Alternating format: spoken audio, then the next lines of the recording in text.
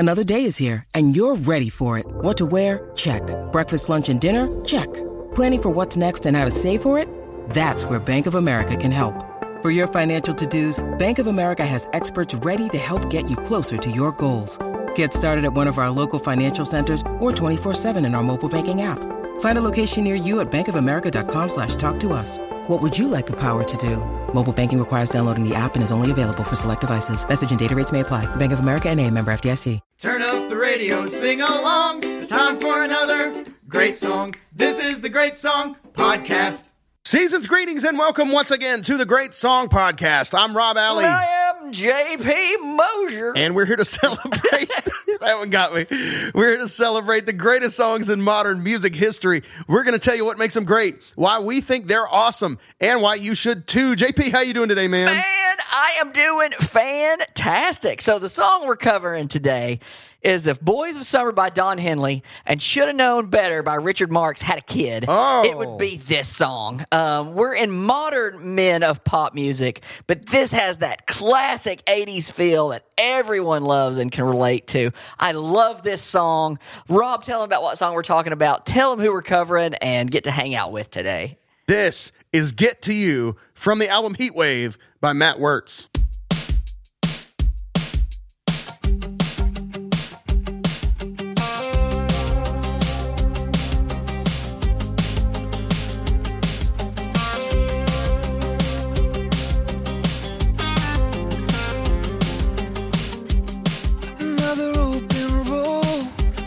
Another midnight highway for this wayward soul. But if I had it my way, I'd close these mouths. I wouldn't be this far from everything I know, from where you are, wherever I'm headed to. Walls are gonna break through. I'm gonna make a move. I'm gonna get to you. Can't get there fast enough. Gonna crash into your love. Do what I have to do. I wanna get to you. I wanna get to you. Yes, sir. Oh, man. Boy, There we go. dare you to not roll your windows down. Exactly. You know what I mean? Oh, man, yes. Come on. Dude, we're inside and my hair is blowing. It's like, how is that even possible? That was Get to You by Matt Wertz from the 2014 album Heatwave. Modern Men of Pop is our theme this month, and I'm going to call Matt kind of the elder statesman of the group, right? Yeah. He is that line of like, he's sort of the among the first of this generation, I feel like, of you know, pop writers and artists, in that. So this album was from 2014, but it was not his first. This was not his debut album. He had, you know, had a career that was, you know, still going several years before this. I know he had a song featured in the 2006 movie My Super Ex-Girlfriend. You remember that movie, right? Everybody was talking about it all summer. I don't think I know that particular film. I feel like I definitely did not see that movie. But Uma Thurman and Luke Wilson sounds like it should have been a winner. Cast, I remember the ads for it, and it's like a, you know, there's like a smashed car in the thing, and anyway, it's, you know, the title says it all. My Super Ex-Girlfriend. Right. But yeah, he had a song on that soundtrack. So this was not brand new artist territory. This is not his debut. He's a well-established writer. He's written for tons of other people as well. He's written for Ellie Holcomb, Alan Stone, Drew Holcomb and the Neighbors, Natalie Cole, for crying out loud. Goodness gracious. You know what I mean? So those are some big names, kids. Yeah. So not only is he an established artist in his own right, but he is also a sought after songwriter in Nashville for sure. Going to give you some Spotify information on him. We're kind of doing this to highlight sort of the modern pop artists that we're covering, as Spotify has a different kind of metric than we normally use. So if you go to Matt's profile on Spotify, you'll see that he has 103,853 monthly listeners on Spotify and 68,692 followers. That's on Spotify alone, not to mention, all the other things. His top song actually on Spotify is called 5:19 or 5 minutes and 19 seconds. And it's got over 10 million listens on Spotify. That was from one of his. You look at that album cover, and you can tell exactly when it came out. Yeah, it's good. That is the album Under Summer Sun. And you look at that, you look at the font, and you look at the hair, and you know exactly what point in time that you're dealing with. This is from the album 2014's Heat Wave, which is kind of a departure from his previous stuff. Was like kind of what you would expect if you said mid to late 2000s pop white guy. You know what I mean? You kind of would know what you were getting into. Not that that's bad. It's not a bad thing. No. It's obviously it's great. But this album, and even more so his next album, Gun Shy, in 2016, kind of took a left turn. And in his on his website, he says something changed after 2014's Heat Wave, a record that shone a neon light on Wertz's appreciation for 80s pop music. Wertz realized he'd grown perhaps a bit too comfortable in Nashville, where he'd been making music for more than a decade. Looking to write an album that tackled contemporary pop music from a different angle, literally, he headed to Los Angeles, where he spent several months writing songs for his ninth album, Gun Shy.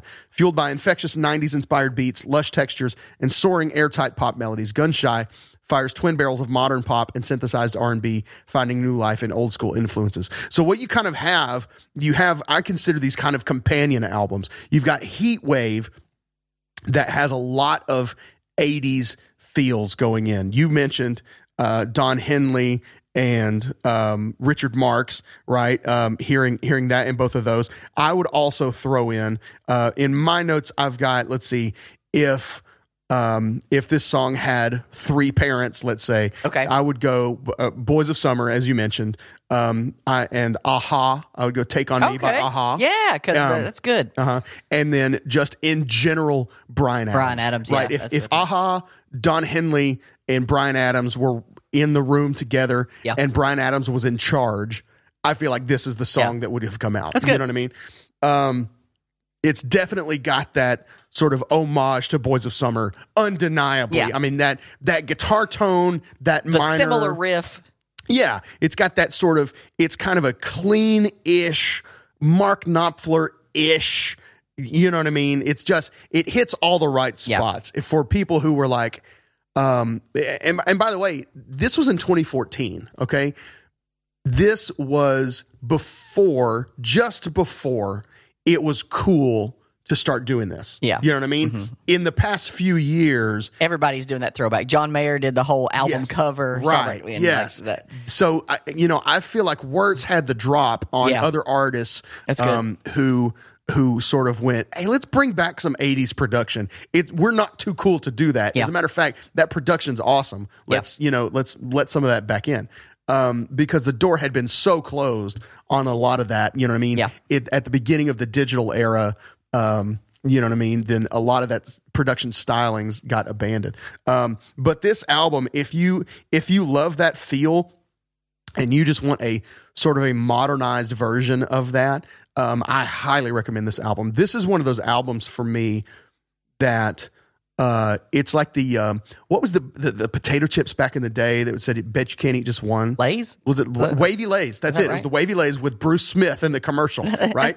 This is one of those albums that if I listen to one song, I can't listen to one song unless I have time to listen to the whole album. Okay. If I turn on Get to You, which is the first track off Heat Wave, I'm listening to the whole album front to back. And so if I don't have time to do that, I can't listen to any of it because it's just going to happen. Yeah. We should hit a few other maybe highlights of this one. Let's go. You got a favorite you want to pull out? You roll with them. Okay. Last Good Girl. Yeah. This is the second track. If you want a riff homage too, you're going to get one right here. Yeah. Are you sure? You know what I mean? Yeah. Yeah. You can see Macaulay Culkin in the background right now. I'm not going to spend my life being a color.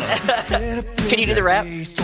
Yeah, I think I could do the rap. I could do the. Let's see. How's it? Just give me the. Let me think of how it starts though.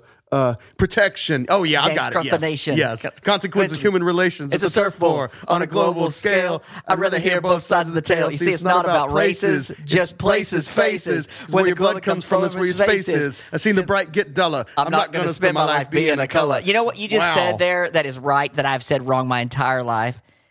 It's a turf war on a global scale. Yes. It's definitely the lyric. Why in my head have I always sang, it's a surfboard on a global scale? Oh, man. A surfboard. I have no clue. That's amazing. Good job. Thank you for doing that right there with me. It's a surfboard. Yeah, you know what? When you said start it, I don't know why, but I almost went, it's the Green Machine. Gonna rock the town without being seen. Have you ever seen a turtle get down? Get down. So Man. anyway, dude, man, that just happened. It's the same groove, yeah. That's all right. We know you'll pay for that. Who knew we were going to do that? Who knew we were going to do that? It's a surfboard. This is the beauty of, we haven't said this in a long time, but we don't talk about our notes or anything like that before we do zero, like we have to intentionally not say anything about what we're going to talk about, because we find these nuggets and things, and then we just we're like, no, we will never prep each other on where we're going. That's like, right. We're jumping in. We've held bits of information, juicy Rob's bits of information held some for years. Rob's got one on Denise Williams that I still don't know, and we prepped it in like 2018 or something like that. So there's one that he's held on for probably the northern part of 4 years that I cannot wait till when we do this episode. Oh man, it's going to be such a deflated letdown by the time we finally get to it. I go ahead, keep talking. No, after you. I was going to say, I am dying to do the Meet the Band section on this because we've talked about production, we've talked about different things. Perfect. So let's play the jingle, and I want to talk a great story on Meet the Band. Let's do it. Hey, let's meet the band. It's time to meet the band. Hey, mama, let's meet the band. Let's all meet the band. Hey! All right, guys, we're going to meet the band that played on Get to You. I've been so excited about this because this is the only time I've ever done this. Most of the time when I do my research, I do it on my own. I try to find ways to verify things. But I was not having a success in getting solid information on who played what and did what. So I simply just emailed Wertz, and I was like, Cliff Notes version, we're recording this episode this week. I sent it to him on Monday. I was like, can you just confirm who played? And he sent me the greatest email. So I'm just going to talk about the band part, but great email, but from a great guy. Yeah. So he's like, here's the master credits list for GTY, which will be Get to You. On drums, Elliot Huff. I'm just going to list them real quick, and then I'm going to go back and hit some quick stories on each. So on drums, Elliot Huff. On bass, Jimmy Lee Slose. On synths, Charlie Judge. On background vocals, Matt Wertz.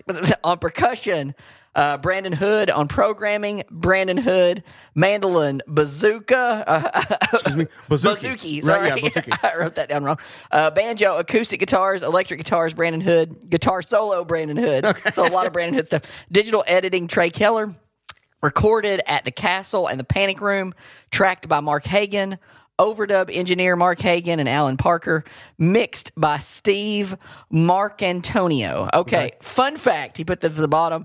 Elliot played on the demo, and we had Chris McHugh play on it to replace, but didn't quite match the energy and the feel of Elliot's performance. Wow. I think we might have even covered that in the pod, but I'm not sure. And I definitely wanted to have my name straight. So anyway, he sent some other neat notes.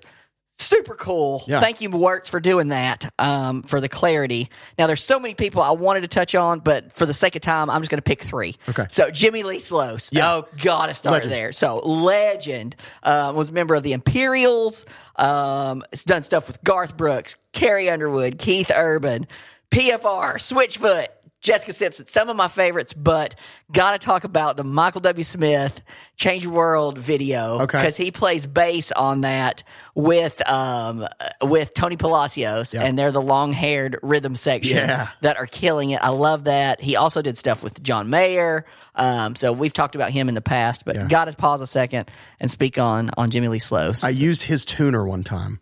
That's awesome. In the studio, my band was recording in Nashville, And was it just a Fender Boss tuner, or was it? It was a Korg tuner. Okay. You know, the little silver standalone tuners with the red buttons. Yeah, it was one of those. That's awesome. And so I was just grabbed a tuner as we were about to start a take, and Nathan Dantzler was engineering for us, and he said, hey, that's Jimmy Lee Slosa's tuner. So I was like, oh, well. That's all right. You'll be super tuned. And then I knew, by the way, that's when I knew that these tuners are good enough for me. Right. You know what I mean? You always wonder, that's good. If Jimmy Lee Slosa uses it, it'll work for me. That's like one of the first type of tuners that you get is the little thing that you just plug into, where it's got a little speaker on it. And so that's when I knew, all right, if this is good enough to play on all these albums, then I'm fine to use one of these. I like that. I'm not too cool for my this most recent, I saw him play with Russ Taff not too long ago. Okay. So he's still out doing his thing. Just plug and play guy. Yeah. Charlie Judge, I did definitely want to talk on him because he's as modern as it gets. Like he's on the new Chase Rice, the new Dan and Shay, the new Lady A, the new Taylor Swift. Like he plays accordion on the 2022 Taylor Swift. Like he is as modern as it gets in terms of a musician. Yeah. And he's all over the country music world. I mean, stuff Keith Urban, so another legend. Brandon Hood as well. I did want to touch on Brandon because, ironically enough, he played guitar on the Flying album for Cody Fry, who we just had on last week. Yeah. So super tight group there, and he's modern as well too with stuff with Rascal Flatts, Low Cash, everything. So. So a couple of legends there on that Meet the Bands. Great Meet the Band section. Thank you so much, Wertz, for sending us that. That was really kind. Matt is a really funny guy. Absolutely. I don't know if we've really portrayed that yet, but just in even before our actual interview with him, just our emailing back and forth as we were kind of getting things set up. He's just really funny, really affable, Dude, and hilarious. just very kind of approachable guy. I think you guys are really going to love him as we get into the interview. So great guy, super kind to talk to us for a little while. I just want to highlight, I'm going to go with one more song off this album real quick. I know we got sidetracked with our rap battle. I'm going to play one more just because this song makes me feel so good. This is track 6 off of the Heatwave album. This is called Shine. And this chorus, first of all, that sort of Beatlesy Delamitri hook. That Delamitri's immediate what I thought of. Yeah. Listen to this melody, though. So incredible. She's like a diamond on the concrete, baby, shining plain as day. It just feels so good. The song is called Shine, and it feels like it, I love that snare. Yeah. Oh, check it.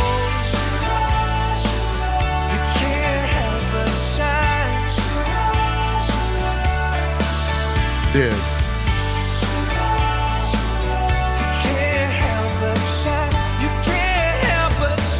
Love it. Love it. Love it. Great album. The thing about freedom, all I ever want, just the whole album is just fantastic. Go listen to it.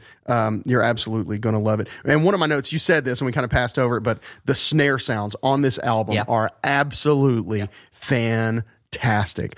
The sounds in general on the album. Yeah, it's good sounding, sonically pleasing. Yes, very, very crisp, and everything you could want from this, from this kind of singer-songwriter with a nod to this 80s production. You know what I mean? Everything is not as heavily 80s as Get to You. Yeah. But little nods throughout, you know what I mean? The album is just really nice. And then the Gunshot album, which was the follow-up, really leans into 90s production. So if you missed that has yet to super come back into the mainstream. It's going to be a few more, I think, years before people start. I'm ready for B-boy beats to come back. Yeah. You know what I mean?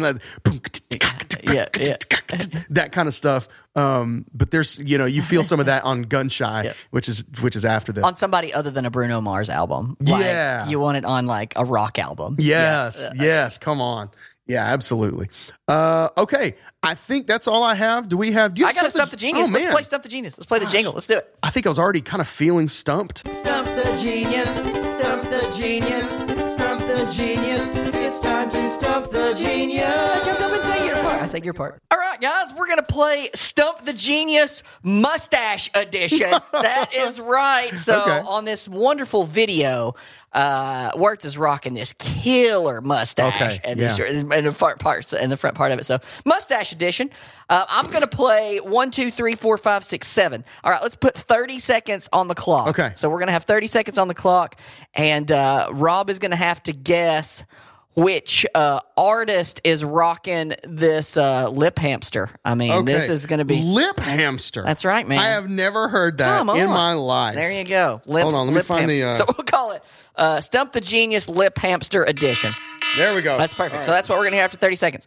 So there's a couple of bands, so you can just say the band. Okay. You don't have to say the member of the band that has the mustache. Okay. But these are all hits, and I'm thinking you're going to fly through this. I'm betting you're going to do it sub 20. All right. But 1, 2, 3, 4, 5, 6, 7. 7. Okay. So here we go. You want to do a countdown? Yeah, 3, 2, 1, go.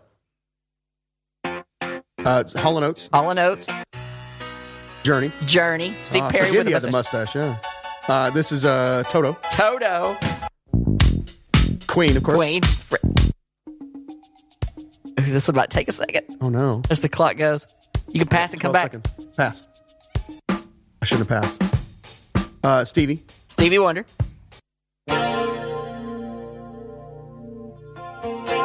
Oh, no. I'm out. Oh, man. That was... Oh, you're going to kill yourself when you get more. That was Prince, Purple Rain. Oh, my gosh. And the other one that I thought we would get there, this one was All Night Long with Lionel Richie. If we'd have got there. Wow. It takes too much to get into the groove. I got flubbed on Purple Rain. I thought you would get Purple Rain and then get back to Richie not in time. in the Good headspace. run. 7 and 30 seconds is pretty fast. That's less than 4 seconds apiece. You were cruising. I was. And we stopped. I got cocky, dude. And then we stopped to ponder on the fact that he remembered Steve Perry had a mustache, and faithfully. But yeah, Lip Hamster Edition was cruising along. Yeah, let's kick it. Let's do. You guys are gonna love Wertz. This is awesome. Yeah. So enjoy time with Wertz, and before that, stop whatever you're doing right now. I know you're doing your laundry, but you shouldn't. Just let it. You know what? Run that one more time, cycle in the dryer, and stop what you're doing right now, and go on all the social media things and follow us at Facebook, Instagram, and Twitter, all at Great Song Pod. Sign up for the Facebook group, Great Songs, and the great people who love them greatly. And you can play some games, have some fun, do some other cool stuff with us. Check out the all-new GreatSongPodcast.com. We've totally revamped the website. It's got a lot more to do on there, and some fun stuff. And you can find songs by category. Like if you like 80s tracks, you can go find all the 80s tracks we've covered, all there in one spot. You can read our brand new blog. We've done stuff about our favorite guitar solos. I talked about the secret sauce in the new Batman movie soundtrack, various and sundry other things. We're trying to blog regularly to add that to our arsenal of things. So check that out at the all new GreatSongPodcast.com. If you want to go the extra mile and actually support us in the show, what we're doing in this show and in future plans that we have, and to help us grow and be able to do more things, you can go to patreon.com/greatsongpod. That's PatreOn.com if you want to help us support the show. And we can say thank you by giving you things like early release, bonus episodes, stuff you won't find anywhere else, just as a way to say thank you for supporting the show. So you can go to patreon.com/greatsongpod if you want to be a Patreon producer. For now, we're going to go talk to the one and only Matt Wertz, and we'll be back at the end to tuck you in. This is the Great Song Podcast. Ladies and gentlemen, as promised, we are here with the Whitney Houston of male singer-songwriters, Matt Wertz. That's the best. That is the best intro I've ever received. Thank you. Well, may it hold ever true. We were talking just a minute ago about originally we sort of talked about, threw around a different song, and then we realized that particular song was not fully yours. Like it was really Dave Barnes' song, and you had made it yours.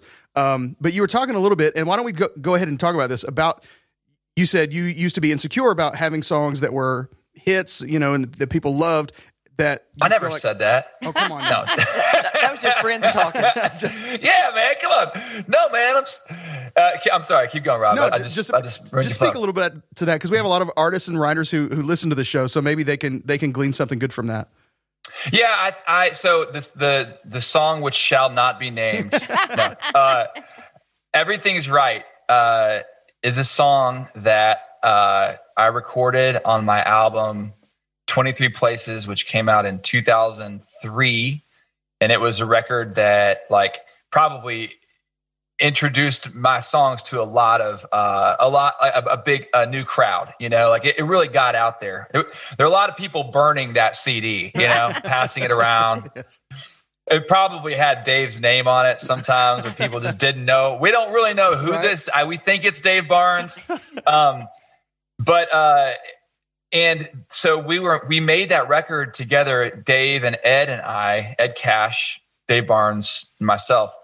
And it was one of those things where we'd get we'd have maybe 10 songs done or 9 songs done, and we would kind of look at what we had, and we're like, what do we still need to round the album out? What kind of song? This is back when we were making albums. You're trying to present like a full thought, and one that would be that you would listen to from start to finish. Yeah. Which I still kind of try to do that, even though it's like that's not really like.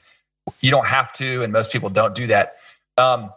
So Dave was like, we were kind of like, we need another up tempo. And Dave was like, what about Everything's Right? And I had heard Dave play that song live. He had he'd played it live with some shows that we'd done. I'm like, are you serious? Because I like loved that song. And honestly, I could not believe that he would give it up, because it's like, I'm like, that's a good one. Like, you don't give up the good ones, And he did. And I mean, I rewrote the second verse, and I think the bridge got reconfigured, but like, it's my percentage on that is small compared to Dave's percentage on that. And I used to be insecure. What we were talking about, like, I used to be insecure about the fact that like, that was some people's favorite song of mine. And I'm like, well, I've got all these other songs that I wrote. What about those? Yeah. And people was like, no, it's Everything's Right. I'm like, dang. So I would, it took me a while to just embrace that, that it's okay that I didn't write the song. I made it what it is. And it's fun to get to share that with Dave. And honestly, I'm just so grateful that he like gave me that song, because it's really helped get the word out, especially it was a big deal for me. It opens the door to all these other fantastic songs of yours for many people who that became the hook that then reels in the fish of listenership, and then they get to albums like Heat Wave, which is what we're going to talk about today. Awesome. We're going to talk about the song Get to You, which is just first of all, just a killer track, killer song. Thanks. To kick off that album. Like, I don't think anything else could have kicked off that album that way. But I've really enjoyed really digging into that album. I listened to it again, start to finish this morning. Amazing. And I just love it from Thank you. Great album, man. So thank you so much, Rob. Congratulations. And all right, we'll see you later. Great. That was a really fun. That was great, guys. Man.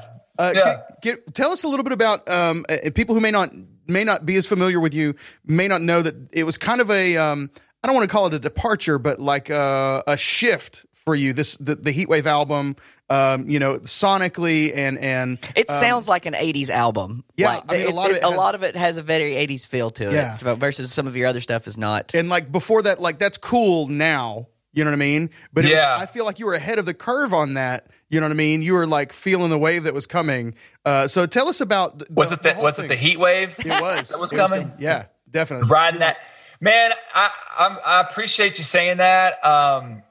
I think it sometimes I can tend to be a little ahead of the curve of what's like popular, and that is cool, and I'm like can pat myself on the back for that. But commercially, sometimes it's like you kind of like you kind of don't hit as many people as you could, I feel like there are some people who ride that line really well, who, I know Taylor Swift, like she is like really into indie music. And I mean, okay, so let's talk about back then. I was listening to a lot of like, 80s singer-songwriters. So, Bryan Adams, Brian, not Ryan.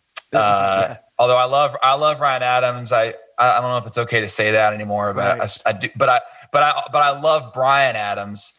I love, like Don Henley. And this is crazy. Like, I wrote a question, like, what artist did you intentionally try to channel when recording Get to You? Unknowingly, it's Bryan Adams, Don Henley, and Richard Marx. So you're giving the answer. Richard Marx. Yeah, Richard Marx. That was the three I wrote. Yeah, that's crazy. Yeah, that's right. I mean, it was for like, and I think, I don't know, like back. So that was like the scope and the zone. And, so that, and honestly, Get to You was the first song. It was the archetype that was written that then kind of set in motion the record. Okay. So like, and I think if I remember correctly, sometimes when I'm making records, there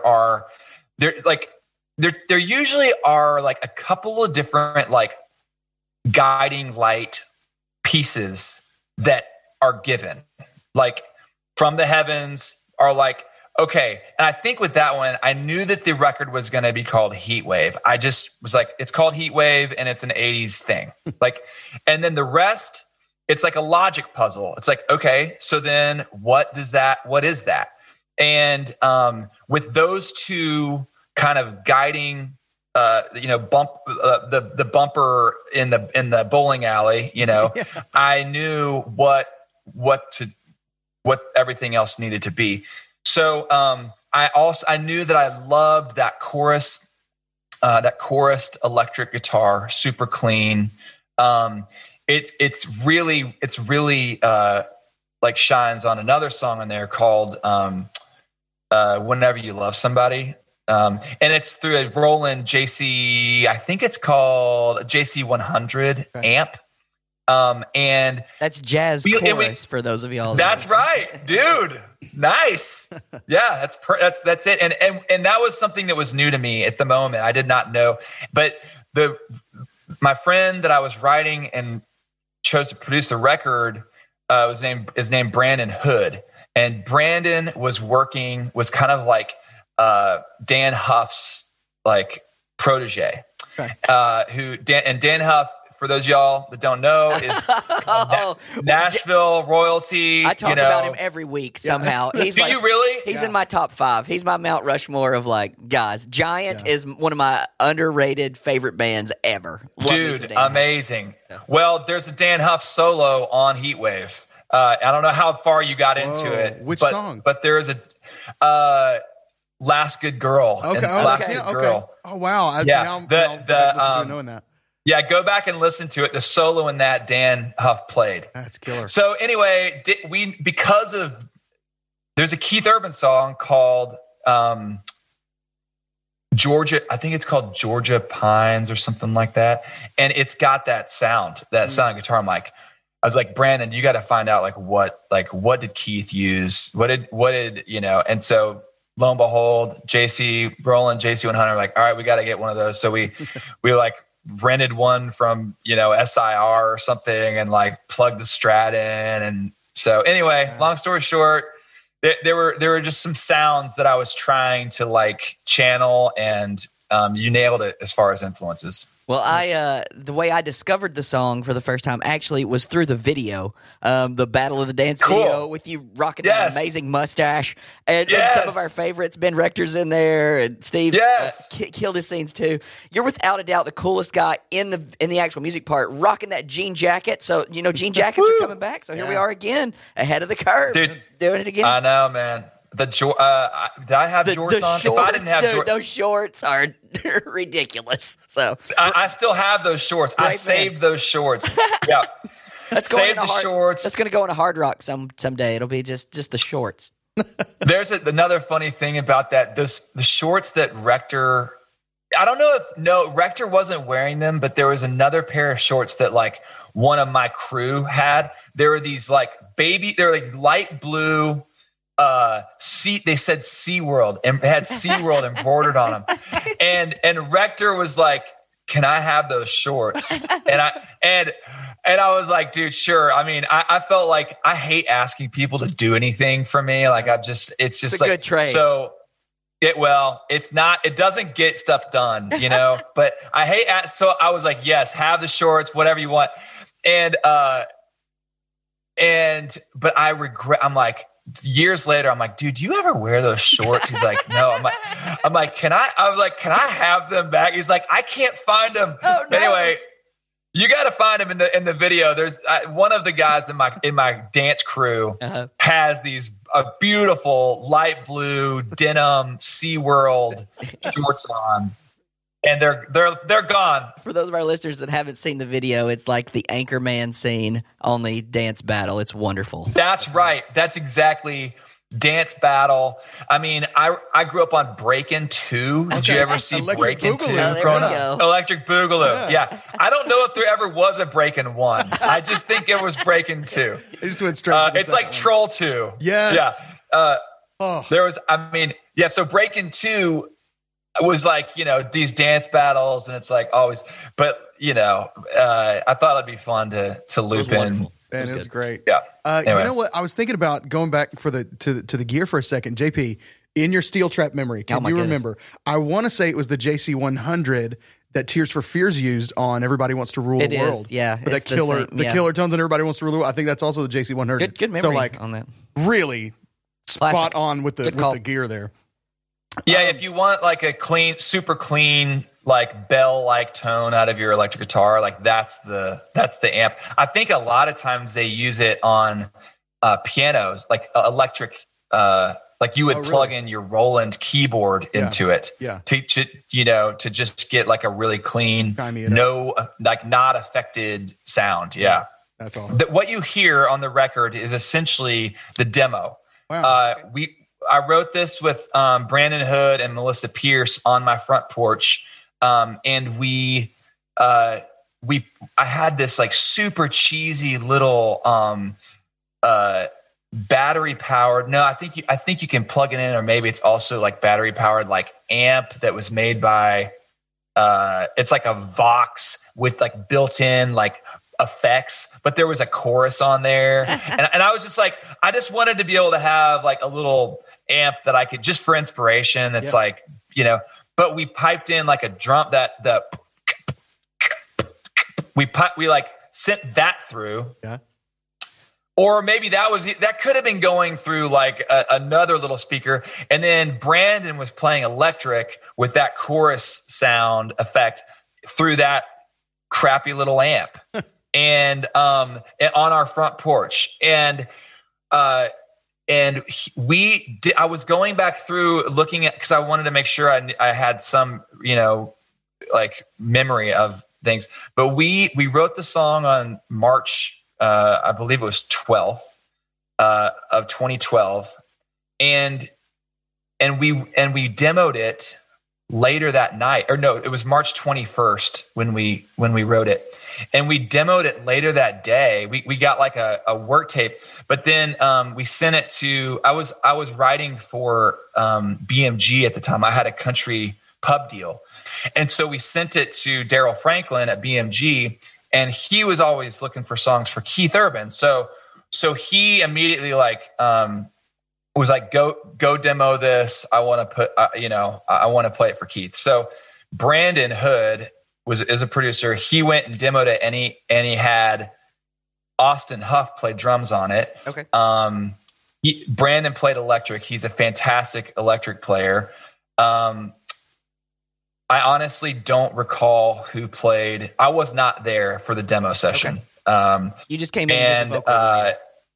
I just came into the vocal. And a lot of times I do that. I'm not like the best guitar player. And so I pretty early on was like, you know, I'm a creative guitar player, but I'm not like in time. And my feel is like, when it comes to recording, I realize like, oh man, I don't know if I've got the touch, that it takes to really like lay down a recorded guitar, that needs to be a part of a band and like not,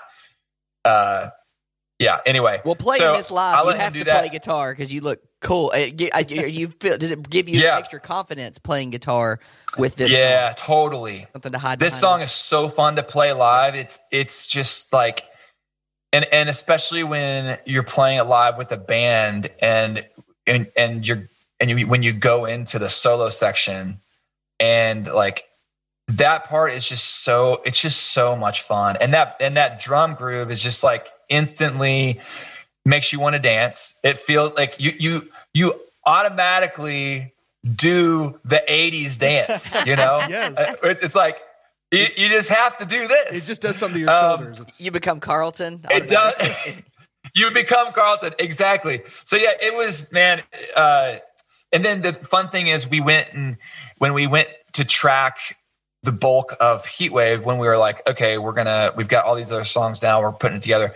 We had like an all-star band. It was basically like Huff's guys, Dan Huff's guys. So like Chris McHugh and I'm blanking. You'll have to go in and fill the gaps in. But all I know is that we kept Austin Huff's drum take. That's cool. That's awesome. That's the moral of the story is the demo kind of like the energy that he played with was like, we can't beat that. Yeah. I've heard two different acoustic performances that you did in 2013. One on the Ear Candy podcast, and one is just a video. Acoustically, it sounds like a completely different song to me. Like when you play it on acoustic guitar, it doesn't even sound like the same song. Well, it's fun to see how that affects it. And I did a recording. I think it was last year. I put out like basically an acoustic greatest hits record called Renderings. Volume 1. So there may be some more volumes, hopefully. Yeah. I got to make some more hits. I got to write some more hits. Hits are in quotes because, never had a real hit. But I did a version of Get to You that sounded very very haunting, kind of. Like I slowed it down and it actually kind of sounds creepy. It's like, I'm going to get to you and I might... And then I might eat you. Is like I'm gonna get to it you. Feels like that in a bad way. Yeah. So you probably ought to start running. One thing I love about this track is we talked about the influences are pretty apparent. You know what I mean? I feel like you kind of wore those proudly, but it still feels authentic. It's it doesn't feel like you're trying to rip somebody off or you're trying to it's like that thing of where like a CCM band just sounds so much like Coldplay or U2 or whatever. It's like, this isn't cool. You know what I mean? Like you went too far. How did you kind of ride that line of going, this is still going to sound like Matt Wertz. This is going to be a legit song. It's not going to come off as a joke, I'm glad that you say that. I think that was one of my insecurities, like after the fact. What I learned, what I took from that record, I actually came away from that record thinking that maybe it was that maybe I was too close. Like maybe I was too on it, and it, instead of being an homage, I wondered if it was too like kitschy. Mm-hmm. And what's funny is, have you guys been following John Mayer's like release that's coming out Friday? Yes, yeah. So he's doing an 80s record, and he is fully embracing, really leaning into it hard, really leaning into it, like everything, sound, sonically, yeah. And honestly, I'm like, like, okay, so maybe I wasn't like, maybe I don't know. Like but when I went back and made the record after when I made Gun Shy, I was intent to like, okay, I've been listening to a lot of, like a lot of 90s, I want to make a pop record, all this stuff. But I'm like, it can't sound like dated. And so to answer your question, Rob, I'm happy to hear that as it's aged, Heat Wave does not sound like a rip or like a, we weren't trying to rip it off. We were just taking different sounds. I mean, it probably doesn't sound like a rip because we weren't good enough to get that. You know what I mean? We weren't good enough to like really hit the nail on the head. I mean, so, but I've also found that, how comparing artists like Bonnie Raitt and Sheryl Crow, like Sheryl Crow can do the kind of jazzy, bluesy thing, but she also like does like a rock thing. She can do like a folk thing. But Bonnie Raitt may be a little more like narrow, but it might be easier to describe what Bonnie Raitt, like you say Bonnie Raitt, I want a Bonnie Raitt vibe, and you kind of know. Yeah. I've always felt more like a Sheryl Crow kind of person where like I like him. I love all different kinds of music, and you put it through this filter of me, and hopefully when it comes out, it's like still has something unique to it, but it may not be as like easy to nail. And I felt like that was a detriment early in my career, because I was coming out with guys like Mark Broussard, who was very much like a blue-eyed soul guy. And even Dave, when Dave did Chasing Mississippi, was like felt like such a thing. And I was like, God, man, what's my thing? Right. And I've always just kind of felt like I like all these different styles of music, and it's fun for me to get to like put on that costume and wear the Michael Jackson costume for a song, and wear the Bryan Adams costume for a song. And so the fact that any of it sounds like me is a miracle, honestly. Well, and that thought process probably serves you well as a writer. You know what I mean? That you can kind of aim for, you've got somebody that says, I'm looking for something for this particular artist, and you can kind of you can put on that costume and write for them, I imagine, right? I mean, sort of. Yeah, I mean, I think so. I mean, definitely I can articulate I'm not like a track guy. Mm-hmm. I'm like so enamored. I think I'm just old enough to not be good at that. I'm like kind of missed the window where like a lot of these younger guys are just like, and girls are just so good at like tracks. So I think I'm a pretty good communicator too. So I'm able to like communicate what I'm wanting to hear and pull references. So yeah, hopefully I can, adapt and kind of write for different things. I love getting to write for different styles of music. It's so fun. Yeah. So real quick, you kind of led me into a question here. I wanted to do with you. So you were sort of pitting Sheryl Crow, Bonnie Raitt, and pitting them, not pitting them against each other. You know what I'm saying? Making that, drawing that comparison. And so I've never done this with anybody, but I thought, you know what? I think Matt might be fun to play some like word association with. And so it's leading me to this word association and some either or. Okay. So I'm just going to throw out some stuff. Either you give me the first thing that comes to your head Okay. Right. Chicago. Saturday in the park. Okay. Yeah. Peter Gabriel. So. Oh, I mean, freaking A. I mean, the drum groove for In Your Eyes. Yeah. That's the right answer. Oh man, that's so the only answer. Yeah, yeah.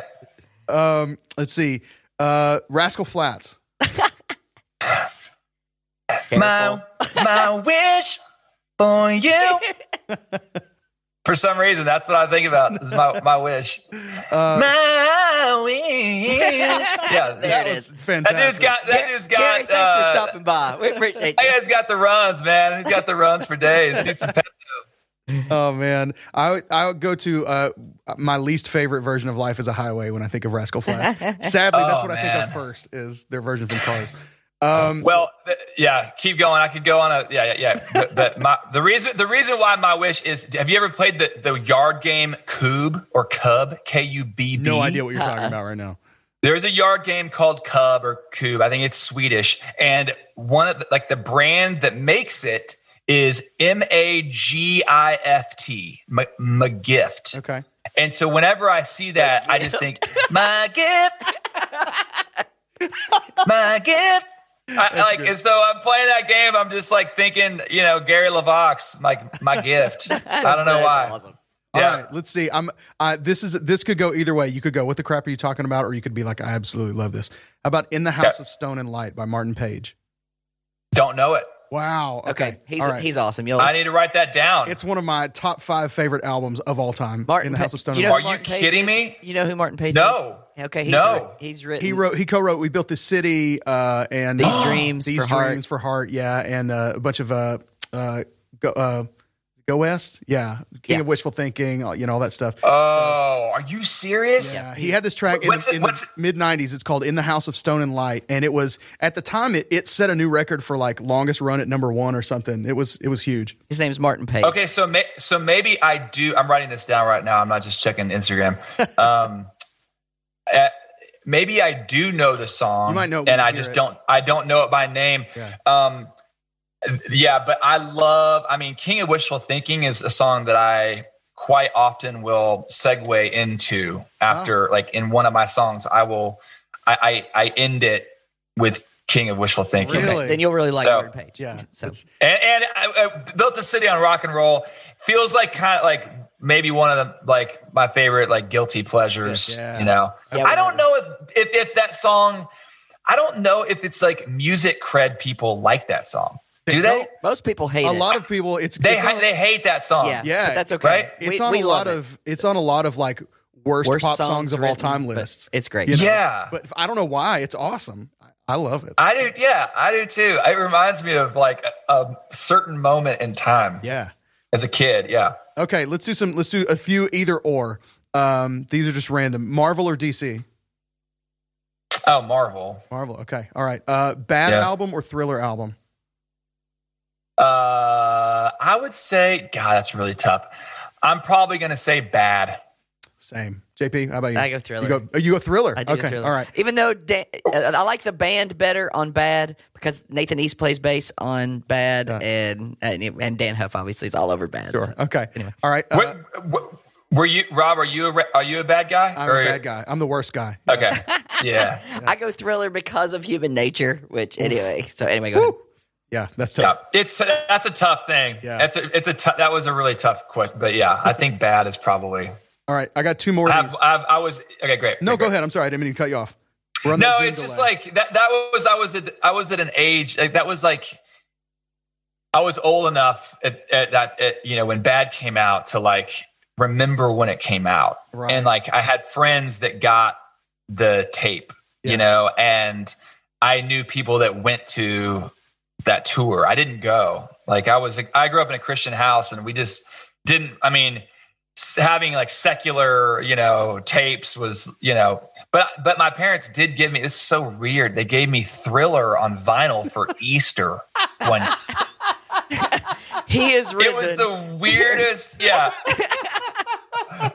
That's awesome. It was the weirdest gift, but I remember getting Thriller on vinyl for Easter as a kid, young. That's amazing. As a young kid, and I would dance around the living room to that, and it was skipping all the time, But anyway, that's my favorite story. And then after that, you go into Carmen. Okay, what was your first? Exactly. What was your first concert at CCM? First CCM concert. It's first CCM concert. Okay, I'm gonna say it was I think it might have been DC Talk on the New Thing tour. So I remember, this is what I remember about the DC Talk thing. First of all, it was New Thing. So, he's doing it. God is doing a new thing. Yeah. And there is a video of me performing, which song was that? I performed a DC Talk song for the Church Talent Show at some point. I gotta find that. That's gonna be our promo to set up this episode. It is atrocious. But I remember from the DC Talk Show, it was a small theater at the Kansas City Youth for Christ building, because I grew up in Kansas City. And I just remember that they were rocking like Jordans. Like they were wearing like the coolest shoes. And I was like, they're cool because they're wearing Jordans, you know, and whatever else. And that was my memory from that show. If when you start a writing session, whether you're co-writing or writing, you know, with someone in mind, that kind of thing, but if you start with sort of a blank slate for a song, what do you look to first for inspiration? Typically, it's something musical. It's something musical that just inspires a melody. For me, I'm more drawn, and then. So yeah, like if we're going back to just like the basic, like writing songs on guitar, which feels like a novelty now, which is what I'm doing for like now. I'm for my next whatever I'm doing project. I'm just writing by myself in my room here with my guitar, and you know, if I write with other people, I'll just start playing my guitar and see if something like speaks to me. Especially if I'm writing for something that I'm gonna want to sing. Like, does this do something to me? And then, is it doing? And if I'm with other people, is it doing something to them too? And then.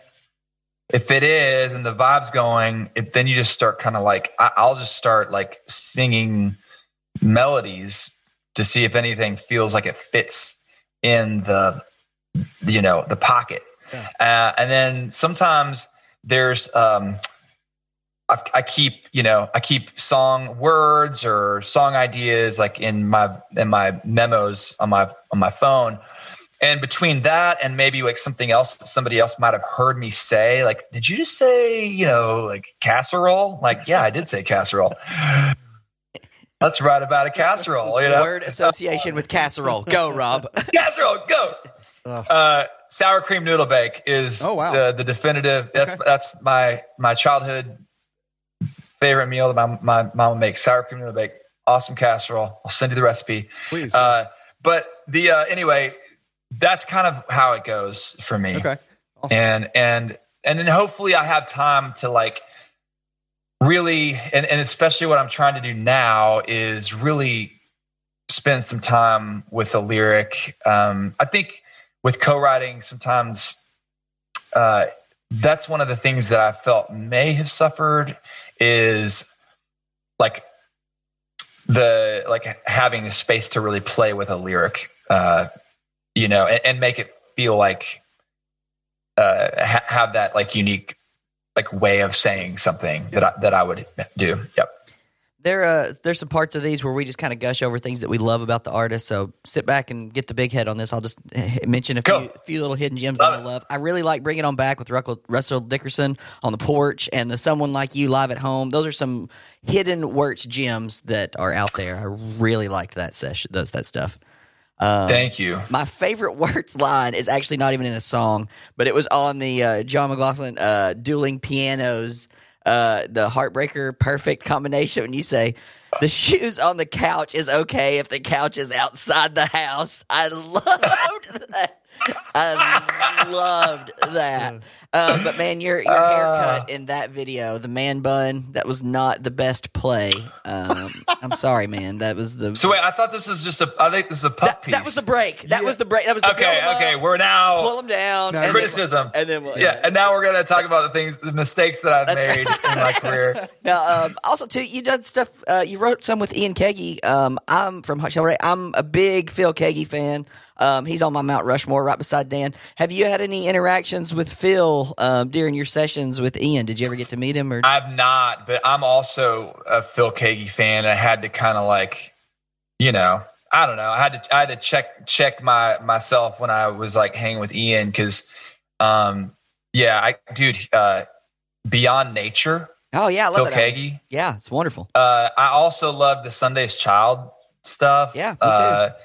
It's very like You know, I don't Steve know, Taylor wrote a lot of Beatles or- stuff on Sunday's Child with him. Did he really? Yeah. See, you got like this is one thing that you guys are so great at that I don't read the credits. Oh, like, dude, it's my favorite part. Dude, I know, I can love tell. it. Love it. You guys know it. It's awesome. But yeah, I mean, so Phil, I've not interacted with Phil. You know what's funny? Here's like a full circle moment. I was going to see when I first got to Nashville in 2001. I went to go see a Phil Keaggy play at Cafe. What's the place behind Exit In that's like open 24 hours? You know what I'm talking about? I don't know. I know. I live in Chattanooga, so I don't know any of the cool places. Exit In, but I didn't know. Okay, we can fact check that later or whatever. But I went to go see him play there, and when I was there, I noticed these guys. I'm like, they're in the band, the Pool Boys, and the Pool Boys were a Kansas City band, and I was like, whoa! And I'm new to town, and I'm just like looking for anyone familiar. Like literally, I might have gone with my roommate, any kind of connection. So I'm like, are you guys in the Pool Boys? And they were like, yeah. And they're at the place where like, they couldn't believe they were getting like, recognized in Nashville. Like not in Kansas City. So long story short, they were working with Ed Cash at the time on a record. Wow. And so they were like, you guys have to, you should come down. We're working with Ed. I'm like, no way. You should come down to the studio. I'm like, oh my gosh, amazing. Totally like separate from that, I had reached out to Barnes because I found him I stumbled on his website back in college, like a few months earlier. And we connected over at Satco for tacos. And he was interning for Dave at the same time. So immediately there's like, or for Ed at the same time. Yeah. So we had these these two separate connection points to Ed that ended up like just kind of making a meeting like supernatural.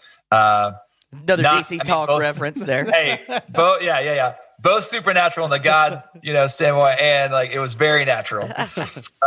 So anyway, that was kind of fun. So Phil Keaggy, that's cool.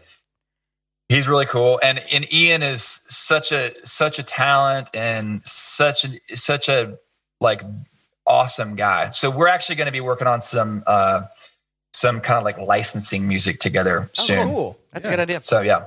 And there's other things that I like too. Slow Motion, Lemonade, Easy Things, Hard Life. It's a more electric feel, embracing the loops and the MIDI key parts when you do it live. So cool. So good stuff. Thank you.